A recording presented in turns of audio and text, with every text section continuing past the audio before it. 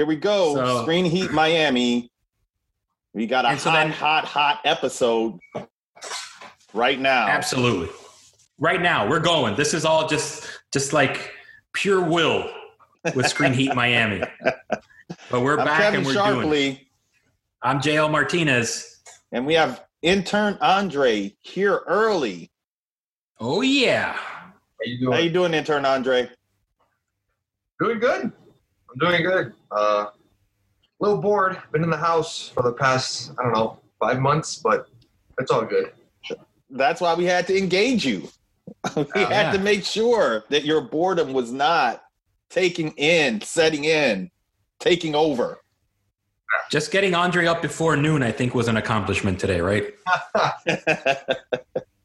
But before we get to the segment that we brought intern Andre in for, we have to give it up for our sponsors. Absolutely. Yeah, of course, Kajik Multimedia, Miami Media and Film Market, Chemical, and Cinevision. So Love let's it. just roll in. Let's roll straight into do it. Disney. Yeah, and before, we were going to do this quick intro because I know everybody wants to get to our guest, which is the exciting conclusion, part 2 of the Kyle Patrick Alvarez mega interview. Yes, first things first. Yeah, that interview was just phenomenal. We had to divide it in 2 because it was just going, and we didn't want it to stop, actually. It could have been 3 parts. He's such a prolific director and, Absolutely. Film and television. Who knows? He's probably, directing something right now. Directing, the path from Directing the Zoom calls. refrigerator to the room, and then the Zoom calls. That's right. They should record them. They'll be epic. Hey, it's all content. It's all content. That's right. We'll be watching that soon enough. Absolutely. Yeah, the Zoom show. Thursday nights on Must See Television, NBC. It's Zoomerama, starring Steven Spielberg Zoom. Christopher Nolan Zoom. Tom Hanks Zoom. Spike Lee, Get the Right Thing Going Zoom. There you go. It's going to be a cornucopia of Zooming. Yep. But yeah, there's so much going on. Speaking of the content world, and I know we wanted to bring in Andre to get his take because we are at a split decision right now, my friend. Well, this is our first impasse. Well, maybe it's not our first, but it is a big impasse because it's a lot of money. It's a lot of money on the table. Of money. I mean, of course, we're talking about Disney's bombshell of a decision to forego theatrical distribution of Mulan. Wait a minute. They didn't forego. I think that's the key. They're not foregoing. They never said they're not going to release it theatrically. Well, you know what? I think you just added more evidence to my side of the table. If I was Perry Mason, I'd be like, aha! Brilliant series, by the way. The season finale is this Sunday. If you guys haven't binged it yet, you have an entire, 4 days? I love it. For the season finale. Oh, my God, it's so good. Anyway. Sorry to interrupt, but as you were saying. As I was saying, so Disney's decision to premiere, let's say, Mulan on Disney Plus, not as part of the regular program offering that we're used to seeing on other platforms, i.e. Netflix, but to now charge a special, call it a PPV, pay-per-view premium of $30 to watch the film on Disney Plus. I am completely against it. I am of the Netflix school that when you are promoting a platform, it's all about subscribers and subscriber loyalty. And I think that this will long-term potentially be a negative backlash against Disney in the long term. Maybe it could be a cash grab in the short term because of the novelty of it. But long term, this may have been a strategic, if not tactical, mistake. Okay. So if I felt like it was a long-term play, then potentially, but every other studio is doing it. They are pushing out premium VOD, and they almost don't have a choice. They have this content that they've already created. Content it has a shelf life. Not all the content has a shelf life, but some of it does. I mean, Mulan is already a period piece, so you don't have to worry about that. But, some of this content, you don't want it to end up being a period piece is one thing. But also, Mulan, I don't know the exact budget, but certainly it had to be over 200 million, over 250. And if you're just sitting on that and you're bleeding cash, and you're looking at some of these PPOV numbers from other outlets, what choice do you have? That's the way that I feel about it.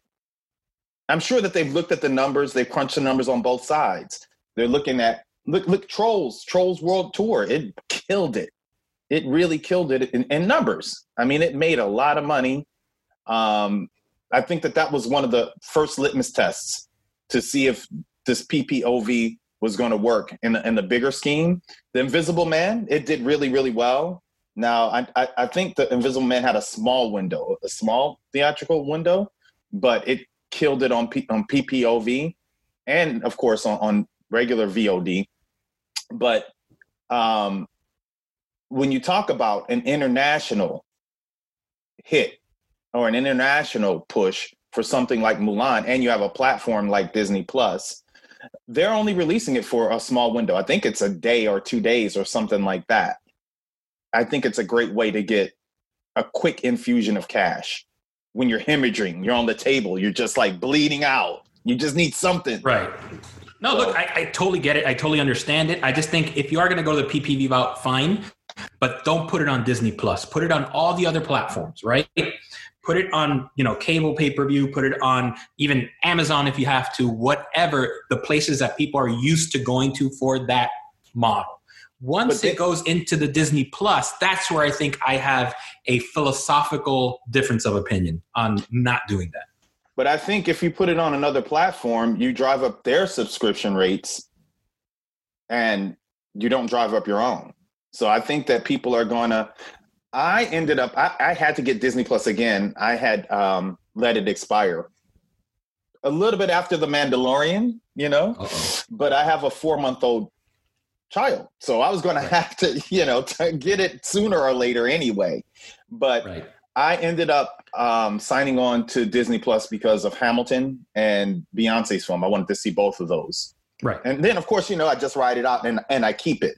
But I think Mulan may have been a push for me to do it if either one of those had not been released. And I'm going to tell you another reason why. If you look at, we have family, this is just family, but I can imagine anybody for that matter. And families are together. So it's not just, because I have a daughter and I have a wife, but families get together, they want to watch movies. There's really, when you look at the offerings right now, there's not a lot of movies that are being released. There's not. Right. And so this also gives Disney an opportunity to get an upper hand. It's going to drive up their subscription base. Everyone else is doing it. I'm going to watch it because I want to see Mulan. I want to see an epic movie. What epic movies have been released lately? Right. So that's a big thing. I'm hoping that it pushes, Tenet to be released. I'm hoping it pushes the next James Bond to be released on VVOD because I'll pay the money for both of those too. Absolutely. Look, I get it. My thing is, the business model for the streaming wars, I think, has been firmly established, obviously Netflix being the leader. And once you've bought into a monthly subscription, so let's say I don't have Disney Plus, and then after this, I think we've stated our case and we'll let Andre be the tiebreaker.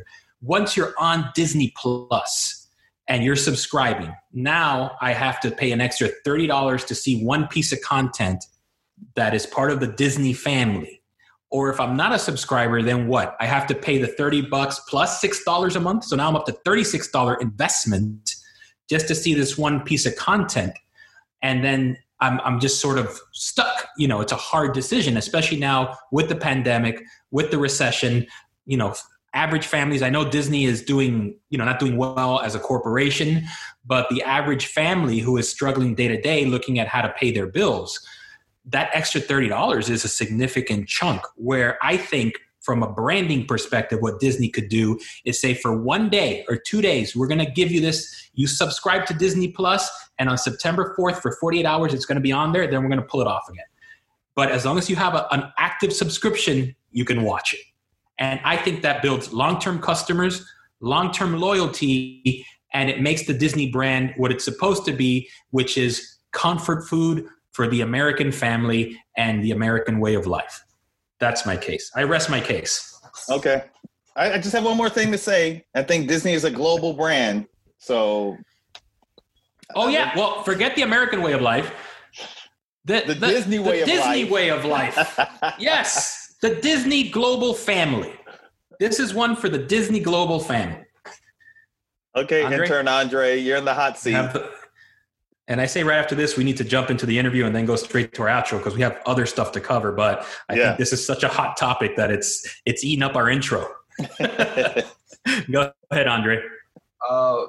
So what I mean, I kind of side a little bit more with JL. I don't think that the $30 price tag is going to drive people in. It's more like I have Disney Plus already.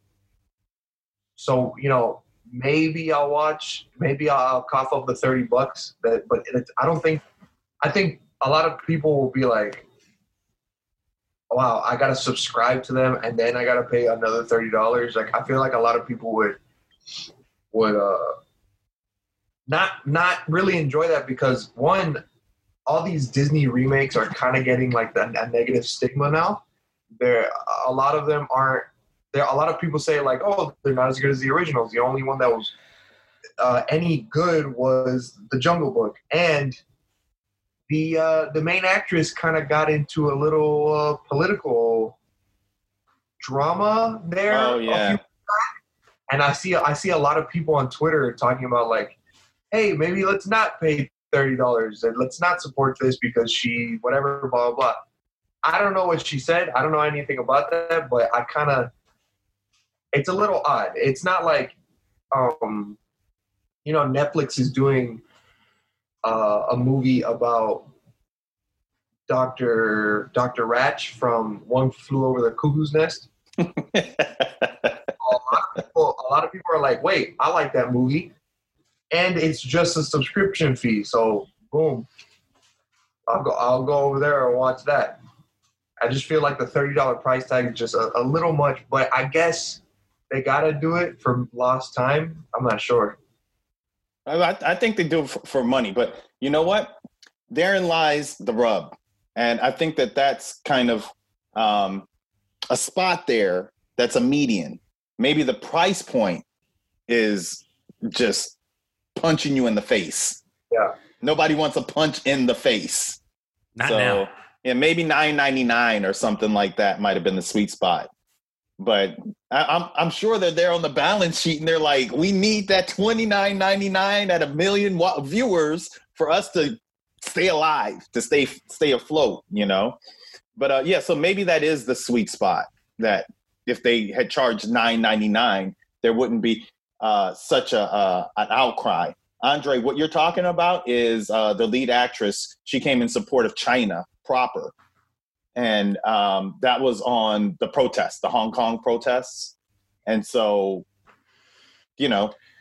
I'm not going to say anything because I don't want to be sucked into it, right or wrong. But, there are a lot of people on both sides. And when you have a film that's worth, $500 million because, prints and advertising and all the things that go into it, they never creative budgeting. They never really make their money back. Right, JL? But, right. With that kind of price tag, when you make definitive statements like that, sometimes that derails your property. So that's a tough one there. But yeah, I think the defense rests. Okay, we'll throw it to listeners. We'll throw it to you listeners. That's a great comment one. And there you go. ScreenHeatMiami.com. Follow us on Facebook, Twitter, Instagram. Let us know your opinion. Yeah.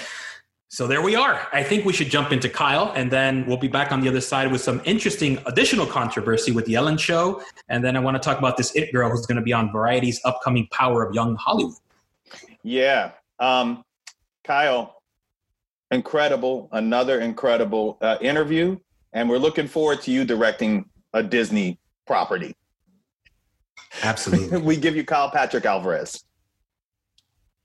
And so there's a tremendous power dynamic shift that can be really hard to adjust to, right? You get 2 days to edit your episode and then you never see it again.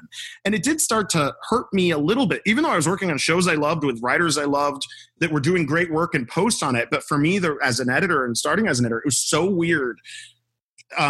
Even when the episodes were improved over my edits, but it's still so weird that there's something on TV with my name on it that has music needle drops in it I didn't pick, that has scenes in it sometimes you don't even shoot, right? Because especially like, Counterpart, they actually had to add a cold open to one of my episodes that was scripted after I'd already left my 6 months in Berlin. So it was shot without me, which was totally fine. They have to ask you to come back, but I was like, you guys are already in Berlin. It's going to cost you so much money to fly me back. Shoot the scene without me. I trust you.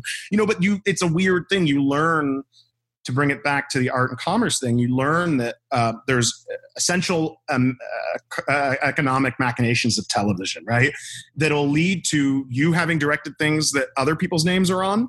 I've had to direct scenes for other directors. In some cases, it's directors I really love and admire, so I'm really humbled by it and really appreciative of it. And other times there's scenes in your episodes that you didn't direct. And sometimes they're better than you would have done. Sometimes they're worse. But you learn there's a humility to the experience of it all, because it's not an ego trip. It's not a power trip. You're there to serve a machine that's bigger than you. And I like that. I would like to be able to balance that more with the feature work, right? I would love to be able to bounce back and forth and get to be a part of someone else's thing and then have my own thing. And so I'm trying to build that balance, but it's tough because the TV business is so writer driven.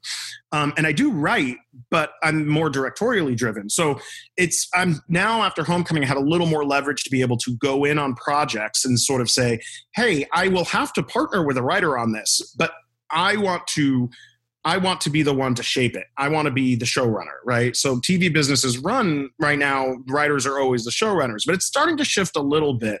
And for me, it's not a power dynamic. It's not about control. It's not about any of that. It's just about, I miss post-production. I want to edit the work I shoot.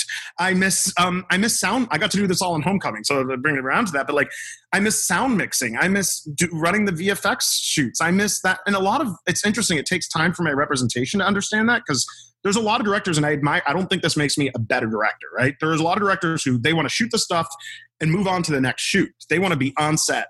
And I want to be on set, but then I want to be in the editing room, and I want to be doing that stuff. And I want to be at the recording sessions for the score. I want to be doing, those are the things my heart is in. And I hadn't had that for 5 years until I got to do Homecoming. Well, you just said two magic things. My wife asked one thing, when I told her that I was going to interview, which was to connect on the music, of Homecoming and of the Stanford Prison Experiment, because we were going to move, onto Homecoming, and then, after a brief, moment about that, I'm going to talk about the Dream Team. One of my dream teams of Hollywood, Kyle Patrick Alvarez, and another one of my favorite storytellers, Sam Esmail, who Mr. Robot, character driven, also a storyteller. So can you speak on, the music of, both Stanford Prison Experiment and Homecoming, and then this Dream Team?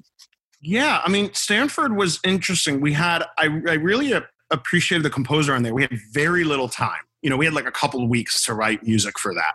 And it was it was definitely, the music is mood. The music is a little invisible, right? Hopefully it's, you can reach that sort of Lynchian confluence where you're not really sure where sound design ends and score begins, and that kind of feeling. And that was important with me on that. At a certain point, that one needed a score that blended in a lot more. The interesting thing with Homecoming season 1, Sam used all old scores. So the entire score is all, chopped and turned up from other scores from old movies that he was referencing and some contemporary ones and all of that. And so for season 2, trying to I didn't want to try to ape too much. I wanted it to feel like it was still a part of the same show, but also had its own identity, right? We had a new lead.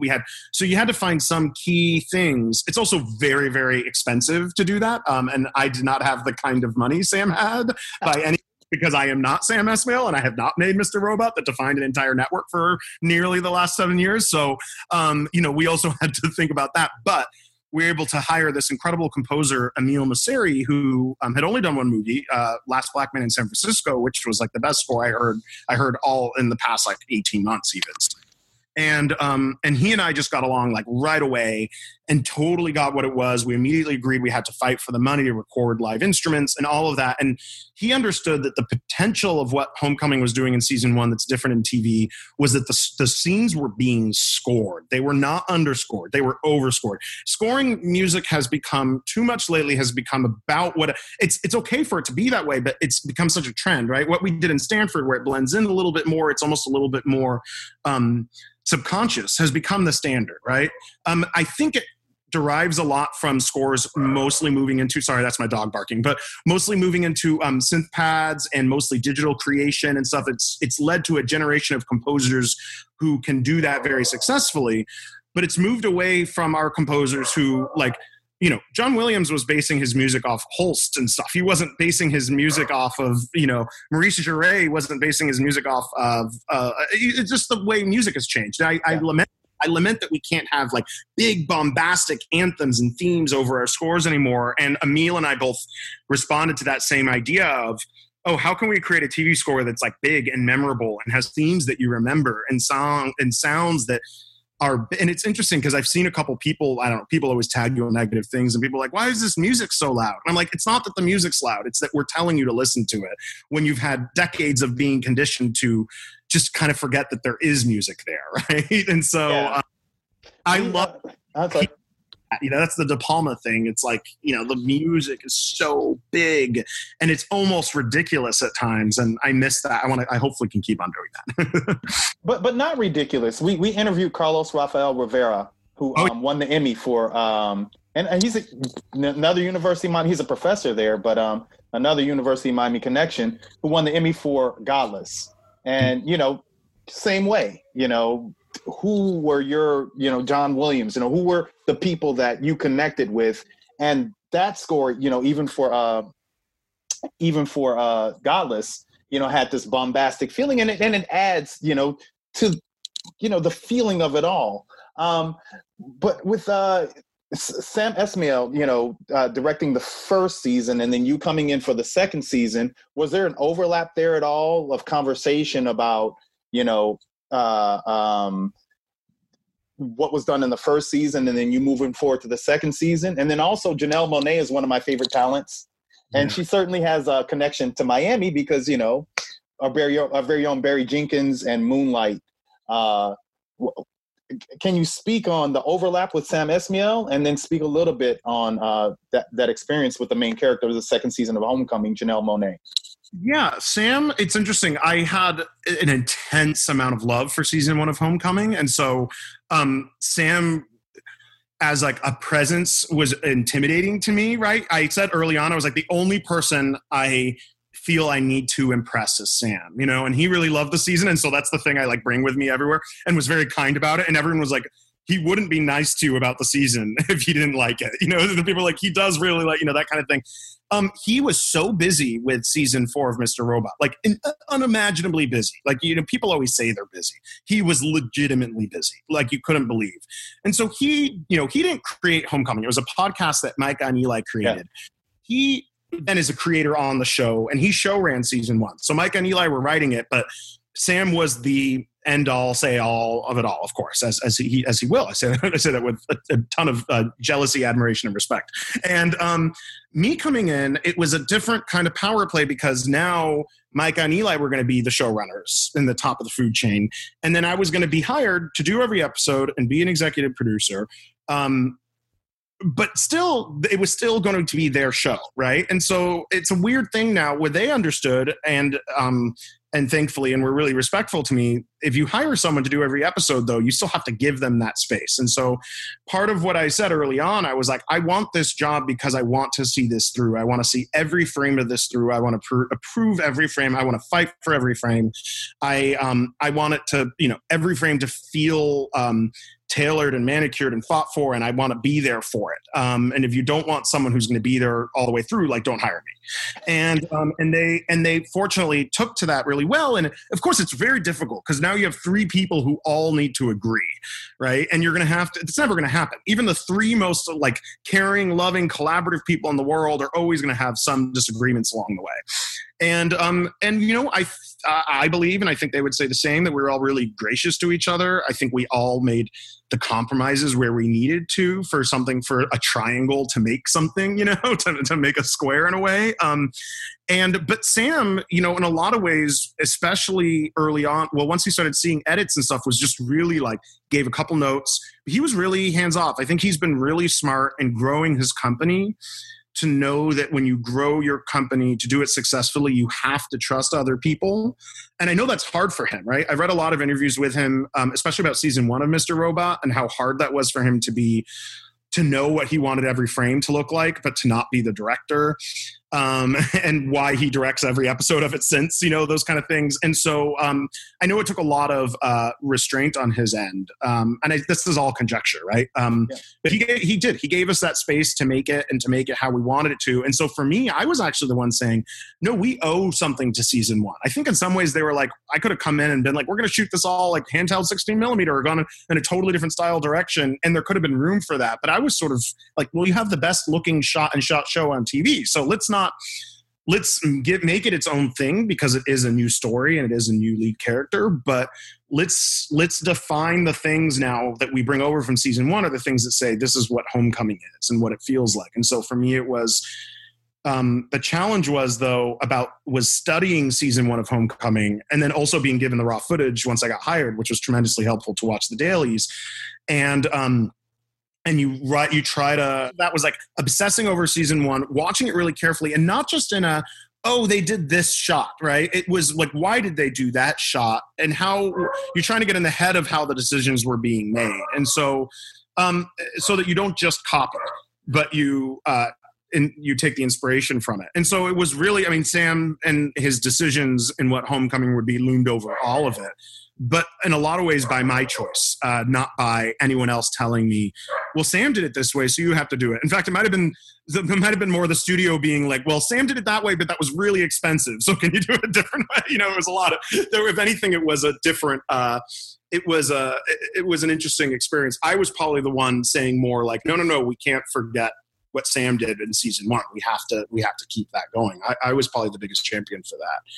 Because but 100%, it's Kyle Patrick Alvarez. I could feel, you could feel from, the COG to the Stanford to this, your stamp, your heart and your soul.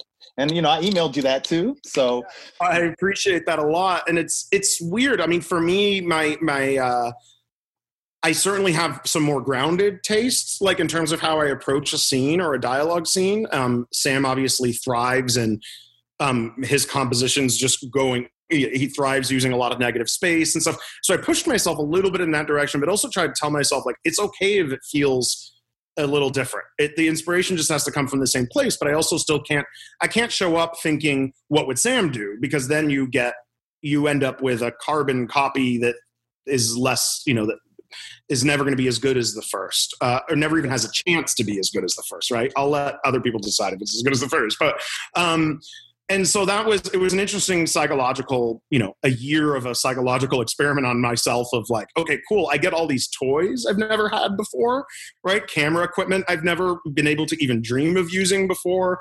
All of VFX. There's an intense amount of VFX work in it that's hopefully mostly invisible, because we're shooting small empty dirt fields for gigantic farms and stuff, and so there was a lot of new things both at my disposal, but those also bring a lot of new challenges. And then to tap into Janelle, she's just like an extraordinary presence on camera and off, and she knows I think like any good star is, and I know this even from thinking back to my time working for Warren, even though he wasn't working, you're never not a movie star when you're a movie star, you know? And I say that with actually respect. Like we would, with Janelle every Monday, and it was a really tough shoot, and she had to work every day really fucking hard. And every Monday, me and the camera operator would be like, so did you have a week? Were you Janelle this weekend or were you Janelle Monáe this weekend? And she would always be like, well, I don't know. I was in another city performing and doing a show on Saturday, and I think yesterday, but I don't even really know what day it is. I mean, she lives this what must be this incredibly taxing life that she does every day with a smile on her face, with the high expectations that other people are going to be working as hard as around her as hard as she is. And I love that because that's the way I like to work too. I will work until I bleed. I literally slipped a disc making this season of this show, but I want around me to be taking inspiration from that and not feel like bogged down by that. So I think we really bonded on a work ethic level and in sort of a spirit of like positivity level, you know? And so she just was a joy that way, even though I was very stressed out on the shoot and have to learned a lot about how to manage my stress for the sake of because it was a longer shoot than I'd ever done before. So there's a physical side of that that's much harder for everybody else. Right? I have to spend all day just like sitting in a chair. So I don't mean this as a gripe or a complaint, but you also just have to learn if you're going to be doing a year's worth. We didn't shoot for a year, but a year's worth of 15 to 18-hour days of work every day. And you're not 20 anymore, right? You're looking at 40. You have to learn how to pace that. And I didn't know that yet on this show. And I think I know it now. So that's my long home. No, it's great. And of course, you know, you have the legendary Chris Cooper and really this is it's a breakout for Stephen James. So, and you know, there's even, and I can say this because I'm on the outside, you know, but there's, you know, some Emmy talk, you know, for Stephen James in the breakout. And this was really, you know, his season as well. You know, Janelle Monáe has the name, Chris Cooper has the name, but, you know, big breakout season for him. So, you know, I loved it. This is one of my favorite, for this, you know, it's really interesting what's going to happen, you know, with the Emmys coming up. We don't know what's going to happen, but of this cycle, it's one of my favorites for this cycle. So, you know, again, I told you that for me, this is a very big treat. So moving forward, I just wanted to touch just, you know, kind of briefly on Tales of the City. I'm sure that had some, you know, kind of personal place in your heart, you know, for that particular project. And then also, I'm sorry, go ahead. I was just watching old Tales of the City episodes last night. Like the original run of that show, I love. I was in Miami, and someone gave me the VHSs of that show, and it's one of the only times when they announced like a revival of it, and that Laura and Olympia were going to be a part of it. It's one of the only times I've told my agents I was like, I was actually going to take a little bit of a break when that job came up around, and my agents were like, well, because I was like, I want to try to do a pilot or get to do every episode. I was like, I want to wait for that kind of opportunity or go make a feature. And they're like, are there any exceptions? And I was like, I think the only exceptions at the time were The Leftovers, Tales of the City, and I said one other thing. Probably was, oh no, it might have just been Watchmen. Watchmen's writers' room might have been gearing up, I think was what it was. And there was one other thing. I was like, I don't want to hear anything unless any of those come calling, or you can get me in a room on them. And Tales of the City came calling, and it was about the finale. So that was one of those times where I was like, oh, I have to go do this. Like, I try to know why I'm going to do something, and a lot of times it's mostly because of the characters of the story. Secondarily, it can be because of a shooting location. I don't mean for a vacation, but I mean like I loved Counterpart and I loved being a part of the show, but I also really wanted the experience of going to do international production to learn what that was like, and to get to do something in a genre space.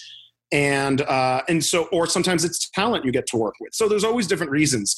With Tales of the City, it was first and foremost, this will be the only chance in my life to get to be a part of something called Tales of the City. I don't want to miss out on it. You know, it was totally like a FOMO job, and I'm really grateful I did it because I got that experience. I got to be on those sets I'd watched episodes of, on it for years, and be on those sets and with those actors and in that world. So it was like the gay boy equivalent of getting to be like on a Star Wars set or something. You know what I mean? Where you're like, that. And that's the other apartment. And, you know, you get to walk around those sets and shoot scenes in them. And that's just a total a thrill to get to do that. Yeah. I mean, that's great. I mean, I love the fact that you've had such a wide breadth of experience between the indie film world and that struggle, and then doing all this amazing television work, and then again the sort of unique experience of directing an entire season of something like that that you just did on the Amazon Prime series, which is just dropped, I think, May 20th. So all our listeners who haven't seen it yet, it is very bingeable. So definitely, I would say check it out. But, I just kind of want to know, before we kind of wrap things up, what's next for you in terms of, your career, whether it's television, film, combination of both? It's a little hard to say with COVID. I'm trying to, I'm not a particularly patient person. I normally I like working. I want to be working. I'm trying to learn patience. I'm trying to realize that things are going to, and there's been some opportunities, start shooting in the US and very soon. And I don't know if we're ready as a country to start shooting. And I mean that even just in an apolitical way. I just mean we have to look at each job and what the balance is of people needing to work, right? People needing to earn a living versus the risk we're putting them against. And so each project is its own thing, right? So each job or each story now has to be viewed within the lens of how safely can we make this thing. And so I'm just trying to take some time and tell myself it's okay. I know this is a tremendously privileged thing to say. So I say it with humility, that I can afford to, after just having done Homecoming for the last year, I can afford a little bit of time. I try to, if I can give anyone any advice, live a deliberately frugal life when you can. Keep your costs down, because if you're in an artistic pursuit, the hardest thing is when you have to take a job. That can lead to, that's when the thing you love, to bring it full circle, the thing you love becomes the thing you have to do. It becomes the obligation. And it's a tricky, and sometimes you're not going to always love, the best marriages aren't always filled with love, right? You always have your tribulations, and those are always going to exist. But I am in a position where I can afford to make choices and be okay with trying to take some time. So I'm not saying I won't work during COVID times. I'm not waiting on a vaccine. I don't think that's healthy for anyone to do. But I'm also trying to cautiously approach each thing. I've been really wanting to try to get a feature going again, and even an indie feature. I mean, I have a script and producers are coming on board soon, but it's a very weird script. And so we're trying to get that going. But that's a really small movie. And just yesterday, a producer was like, well, look, we're going to have to make this really cheaply. And I was like, that's the world I started in. And I'm scared of going back, only because I've been spoiled with TV budgets for the last 5 years. But I don't want to be the filmmaker who considers going. I've never thought the goal is for the budgets to go up.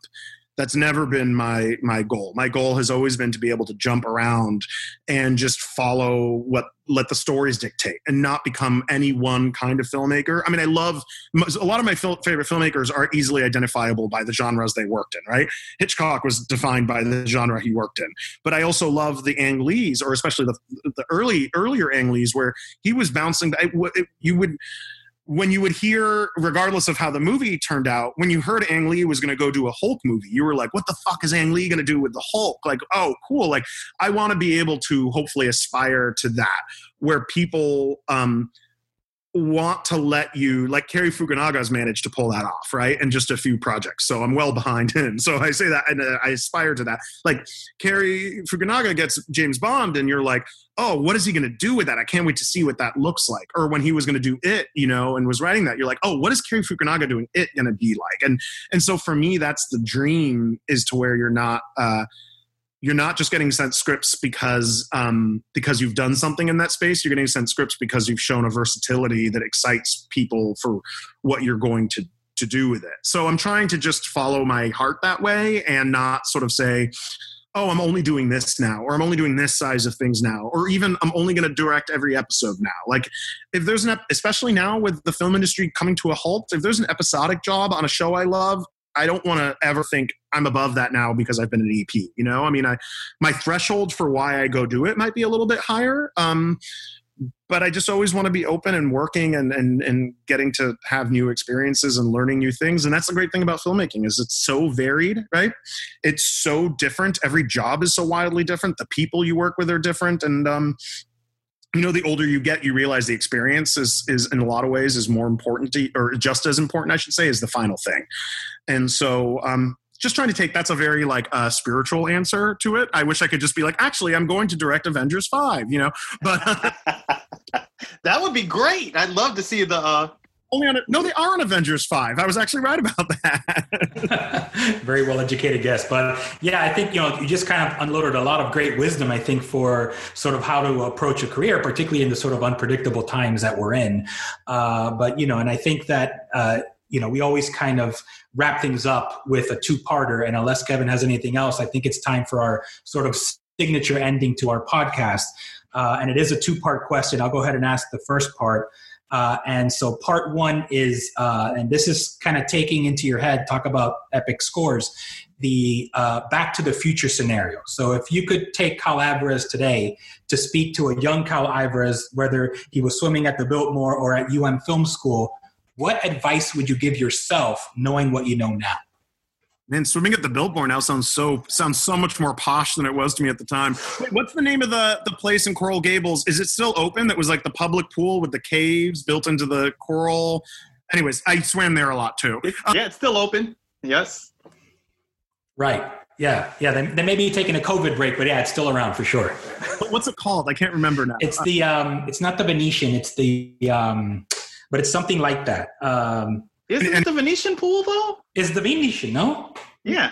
Maybe I'll but I would say the advice I would give, because it's still the advice I give to myself every day now, is to trust that things will work out. Trust that, and by that I mean every time I finish something, I'm driven by one fear, and that's I'll never work again. Right? That always exists. Right? I always feel that, maybe a little less with each project, but I think I would just say, learn patience earlier. Like, if I could learn to have been a little more patient in my 20s, I think I would have been happier or enjoyed the moment more. And I would also say to not put all your eggs in one basket. I think with the first film, you maybe kind of have to, right? Because you have to get that thing. You have to have one. If someone goes, "Hey, you want to make a movie? What do you want to do?" And you go, "Well, I've got 4 things I want to do." It's not as it's a little like, "Oh, okay. Well, how driven are you?" But after you've done that, or after you've gotten that, at that point with COG in particular, I was so monomaniacally obsessed with just that one pursuit of just making that movie. And it led to some unhappiness for me. And it led to me putting too much value on the final film and how it's received or what it is. And I nearly fell into the same trap on Homecoming, because I was like, I've been working in TV for 5 years for this opportunity. And you put too much weight on what the final thing is, where the truth is there's a lot of that's out of your hands, or there's a lot of that's left up to chance, or the quality of other people's work. A lot of that where I wish I'd known to just say, hey, I have the bandwidth to pursue and to think about 3 or 4 things at once to a certain point, right? And to not love just one thing, to be polyamorous with my film pursuits. So that, it's a fickle business. And something's going to fall apart. And when something falls apart, you don't want that to be the end of you. So no one project should ever totally define you. Wow. And that's a great lead into the second part, which is what advice would you give filmmakers, content creators, storytellers now to help them to move forward in their career, whether they're, beginning or whether they're already, into their career? Yeah, I think, the most common advice, right, is people say, oh, go make something, right?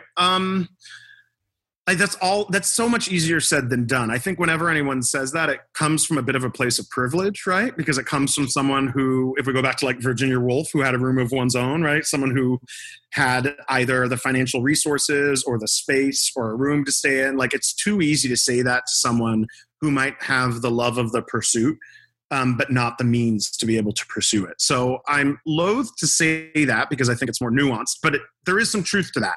And what I would say is try to, if you're young and you're interested in filmmaking, try to learn about all aspects of it. You're going to be best at it if you don't just love one thing. If you think you're only interested in directing because that's just the person who sits in the chair and calls the shots, you're probably not actually in love with directing, what it really is, So really learn about it. It's a craft.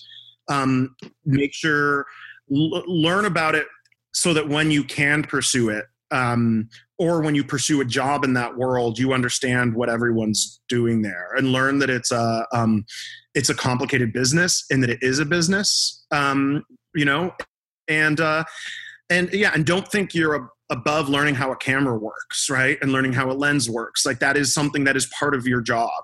It is not your job to be the one that grabbed the camera, right? You don't need to be David Fincher, who can literally do everybody's job on set, who can say, move the fill light 2 feet in and change take the ND filter out and blah, blah, blah. Like, you know, like that, the doesn't define greatness in filmmaking, but I think it gives you, your understanding of it gives you respect and appreciation for what it ultimately is, which is the greatest collaborative medium that exists, artistic medium. And that's what it is. And if you don't love that it's collaborative, you can pick up a pen and you can pick up a paintbrush and you can go make something great on your own, that doesn't require millions of dollars and thousands of people. So if you don't want that, don't do it. Or find a way to people have done those movies where they set the camera up themselves and they start it, they do it all on their own. And if you can be Shane Carruth, then go be Shane Carruth, because there's only one of them a generation or two of them a generation. So in that case, go do that. But if you're someone like me, just start learn every aspect of the business and its history. Absolutely.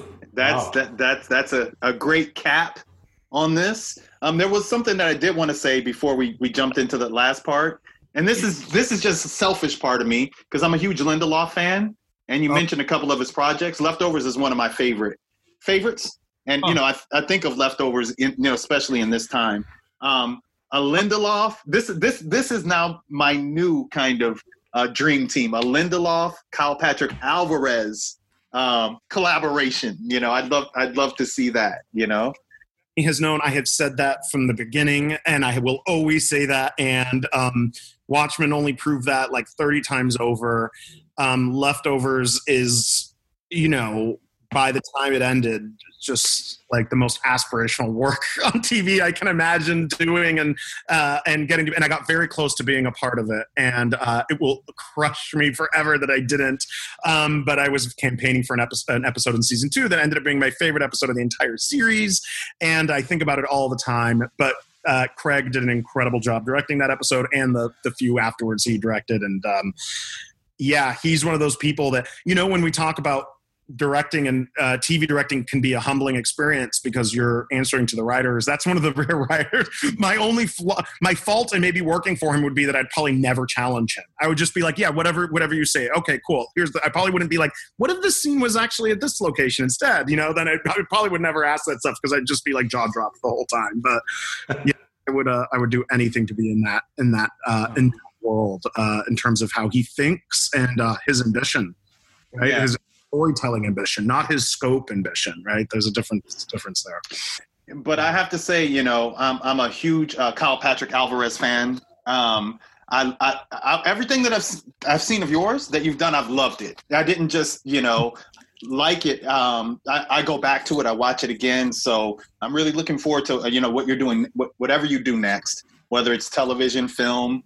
I don't know. It could just be, you know, this podcast, I loved it. You know, anything that you do. So, you know, please keep me abreast and aware. This has been, we've had, you know, tremendous success now with Screen Heat, you know, Oscar winners and Emmy winners and nominated and all these people. And you know, people that, you know, maybe had not, you know, really necessarily done a lot, but then they moved on to do big things. But this has been a real treat. Absolutely. So thank you so much. Well, I appreciate it. I appreciate it getting to talk to you guys. I appreciate you guys giving me the time and also being able to talk. I'm doing so much press for Homecoming, and so much of that's like anecdotes about the show or how fun was it working with Janelle, like those kind of stories. And I love doing that, but I love when I can speak to hopefully like hopeful filmmakers or whoever might be listening and talking about the technical process of it and the emotional experience of making it. It's the stuff that, you know, people don't talk about enough, and only because it's the stuff I want to hear, right? I miss DVD audio commentaries. I miss doing them. I miss listening to them. It's sad that they went away, but they went away because there was like 4 of us listening to them. And so anything can do that feels like that. You know, if I hadn't had Paul Thomas Anderson's like 20 hours worth of commentaries on Boogie Nights, I don't know if I would have ever really known what filmmaking is. So anytime I can contribute to the discourse, I'm grateful for the chance. So thank you guys so much. And yeah, it'll be something we'll get the opportunity to make something soon enough that we'll have another reason to talk soon. Yeah, no, exactly. I just wanted to echo real quick Kevin's sentiments. Thank you so much for doing this. And thanks, Kevin, for hooking up this interview. It's just been an amazing journey. And, you know, just kind of to bring it again full circle to Homecoming, I'd love to see you make something in Miami one day when it's safe. Maybe even at the Biltmore. Maybe we'll have to come up with something there. So there's something to be... There's something, it's interesting. I get sent Miami projects, but they're always either like something like The Baker and the Beauty, which is fine. I don't mean that as a criticism, just not something I would have much of a take on, you know? I was sent a book recently that's coming out soon or maybe just came out that was really good, but it was so sprawling, and I think they wanted to do a series, like a crime series out of it. They really need like a showrunner, like a writer. I mean, like a writer to build it from it. But it was all about basically just the history of Miami from 1979 to the end of 1980 and how fucking insane everything was at that time. You had like race riots happening at the same time. You had literally tens of thousands of Cubans. You know, that's when Castro opened up the prisons, and it was just this fascinating multi-tier. It was like The Wire, but in Miami in 1979. You got to do it. You gotta do it. Please. Please. I'm gonna send you an email every week. Okay, thank you very much. And we're signing off. We're back. That was a great part 2. What a great conclusion. Wow, what a journey. We're holding them out like Disney, man. Yeah. 2 parts. The sequel. Call Patrick Alvarez the sequel. Maybe we should charge a premium for the second part. Hey, that price point has to be right. Well, 50 cents. 50 cents. 99.99. Yeah. I love it. That was one of our most controversial screen heats there. Yeah. Intros. Yeah. That's how you got to build a buzz. Yeah, there's a lot of buzz going on. There's a lot of controversy going on, though. The industry is rife with controversy. You know, I wanted to jump into this because now Warner Media is involved, but, you know, the long-running Ellen daytime talk show is flooded with controversy. Everything from a toxic work environment to, sexual abuse to, Ellen turning a blind eye to now their DJ Tony, which had 2 stints on the show saying that, yeah, it was a toxic environment. I guess his name is Tony Okumbo. Tony Okumbo. No, it's this is someone that was on several years ago. He had 2 different stints. The last one actually ended in 2013. So he was early on, and then he came back for another stint. But there's an article in ET saying that the show's original DJ says he did experience and feel the toxicity in the workplace. Yeah, the original. It's DJ Tony. He has an Instagram following as well, and he publicly posted about that. A couple of other actors as well have kind of chimed in saying that, including Brad Garrett, apparently saying that, yeah, it was a poorly run system in terms of how they treated employees and staff members, et cetera. So there's a lot to kind of unpack there with a show that, again, going back to branding, built on the power of positivity and being nice to people. So it's just something the carpet wasn't matching the drapes there. I'm ready for the Lifetime movie, really. I mean, that is a big deal. Talk about conflict. Yeah. Certainly that brand was built on kindness and happiness. And, to see this sort of toxic environment underneath the rug, that is just unthinkable, really. That's really Ellen's brand is. And that brand extends past just the show. Everyone remembers she had one of the biggest Oscar moments in history. Yeah. The selfie that broke the internet. I remember that. Yeah, that's our whole brand. So, you have to be thinking this extends beyond the show and extends into anything that Ellen is going to do. And, this controversy, from what I understand, kind of started off with Ellen having a guest. I can't remember which celebrity it was, saying that she wasn't invited to her birthday party. And the guest is like, I did invite you. And then the guest's assistant came back with proof that Ellen was in so fact invited to the birthday show, to the birthday party. And so it just started snowballing from there. An employee said, this is really the opposite of what Ellen purports to be, the show's base. And another employee came out. And then when COVID hit, they did a remote from Ellen's house, and they didn't bring in the regular crew. They came and brought in a non-union crew. So that just added to the avalanche. It just snowballed from there. And and this happened really fast, just over 2 or 3 months. And that is a cash cow. I mean, the biggest daytime talk show now from the past few years. I just don't even know how they'll be able to fix this, because then you also have producers that are being blamed in a more substantive way for feeding into that toxic environment, the three producers, and their sexual harassment issues that are now being tossed around. I can't opinion one way or the other because I'm not there. I wasn't there. I can just talk about what people are saying. So this is just crazy.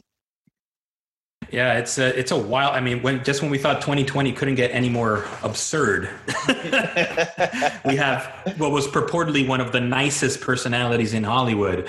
At least her brand. Because at the end of the day, the show is her personality. It's her brand. The name Ellen is the show. It's her. And even though she may have been, we know how productions work. She could have been sheltered from a lot of that behavior by the executive producers. So she may have not been aware on a day-to-day basis how exactly the show was being managed. But, everyone is saying, look, your name is on the marquee, it's your vision, it's your show, that there needed to be some kind of sort of responsibility taken. And obviously it looks like they're taking steps now to correct it.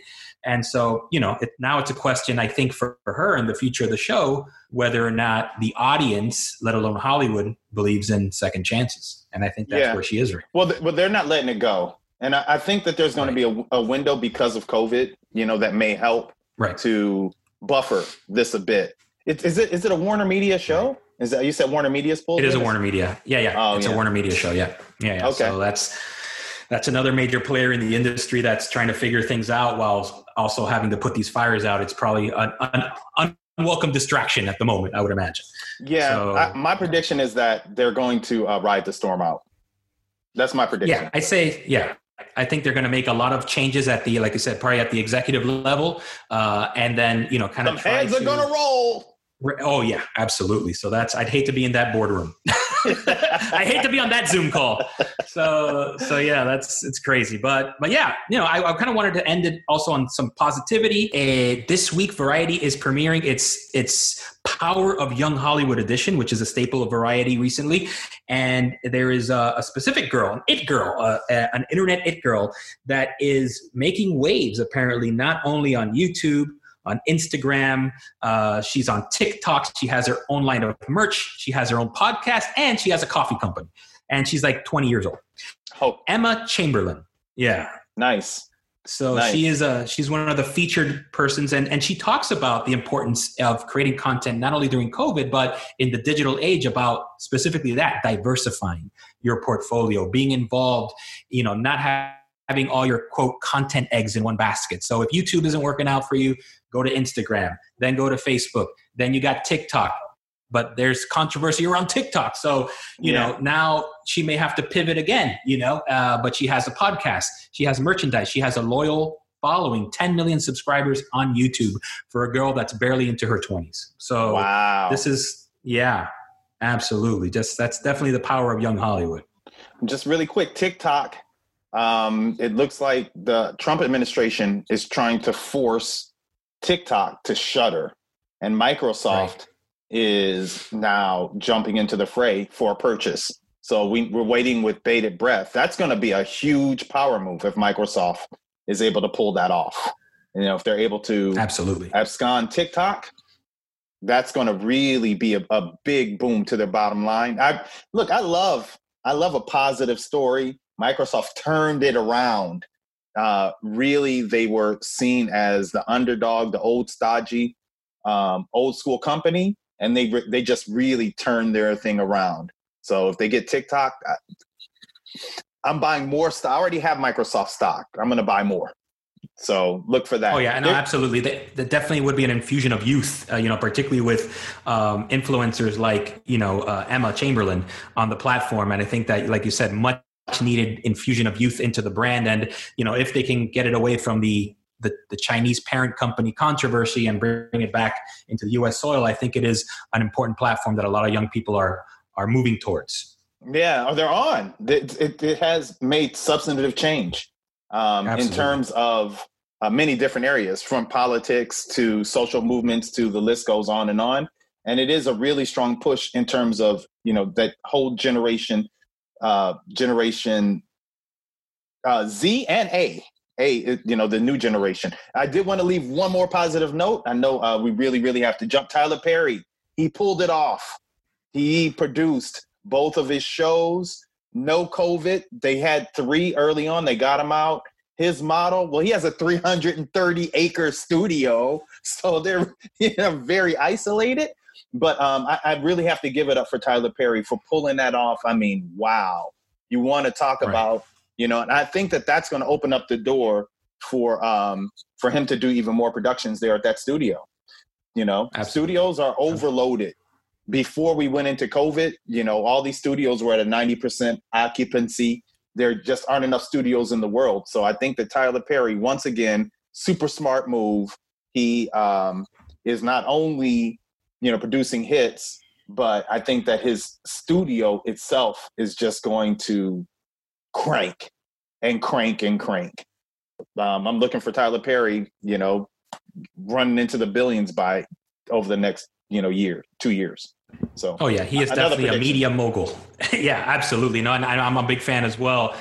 He has really set the gold standard for production now in the, call it the post-COVID or during COVID world.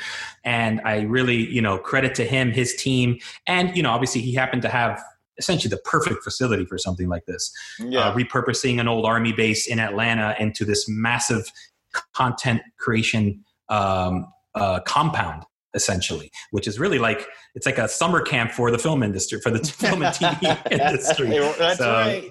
Good for him. Yeah, he's just brilliant man. And I wish him all the best and continued success, because we need more positive stories like that in our industry for sure. We need you on the show, Tyler Perry, too. That was an official invitation, by the way. Okay. I'm Kevin Sharpley. I'm J.O. Martinez. And this is Screen Heat Miami. We'll hear you next week. Dale.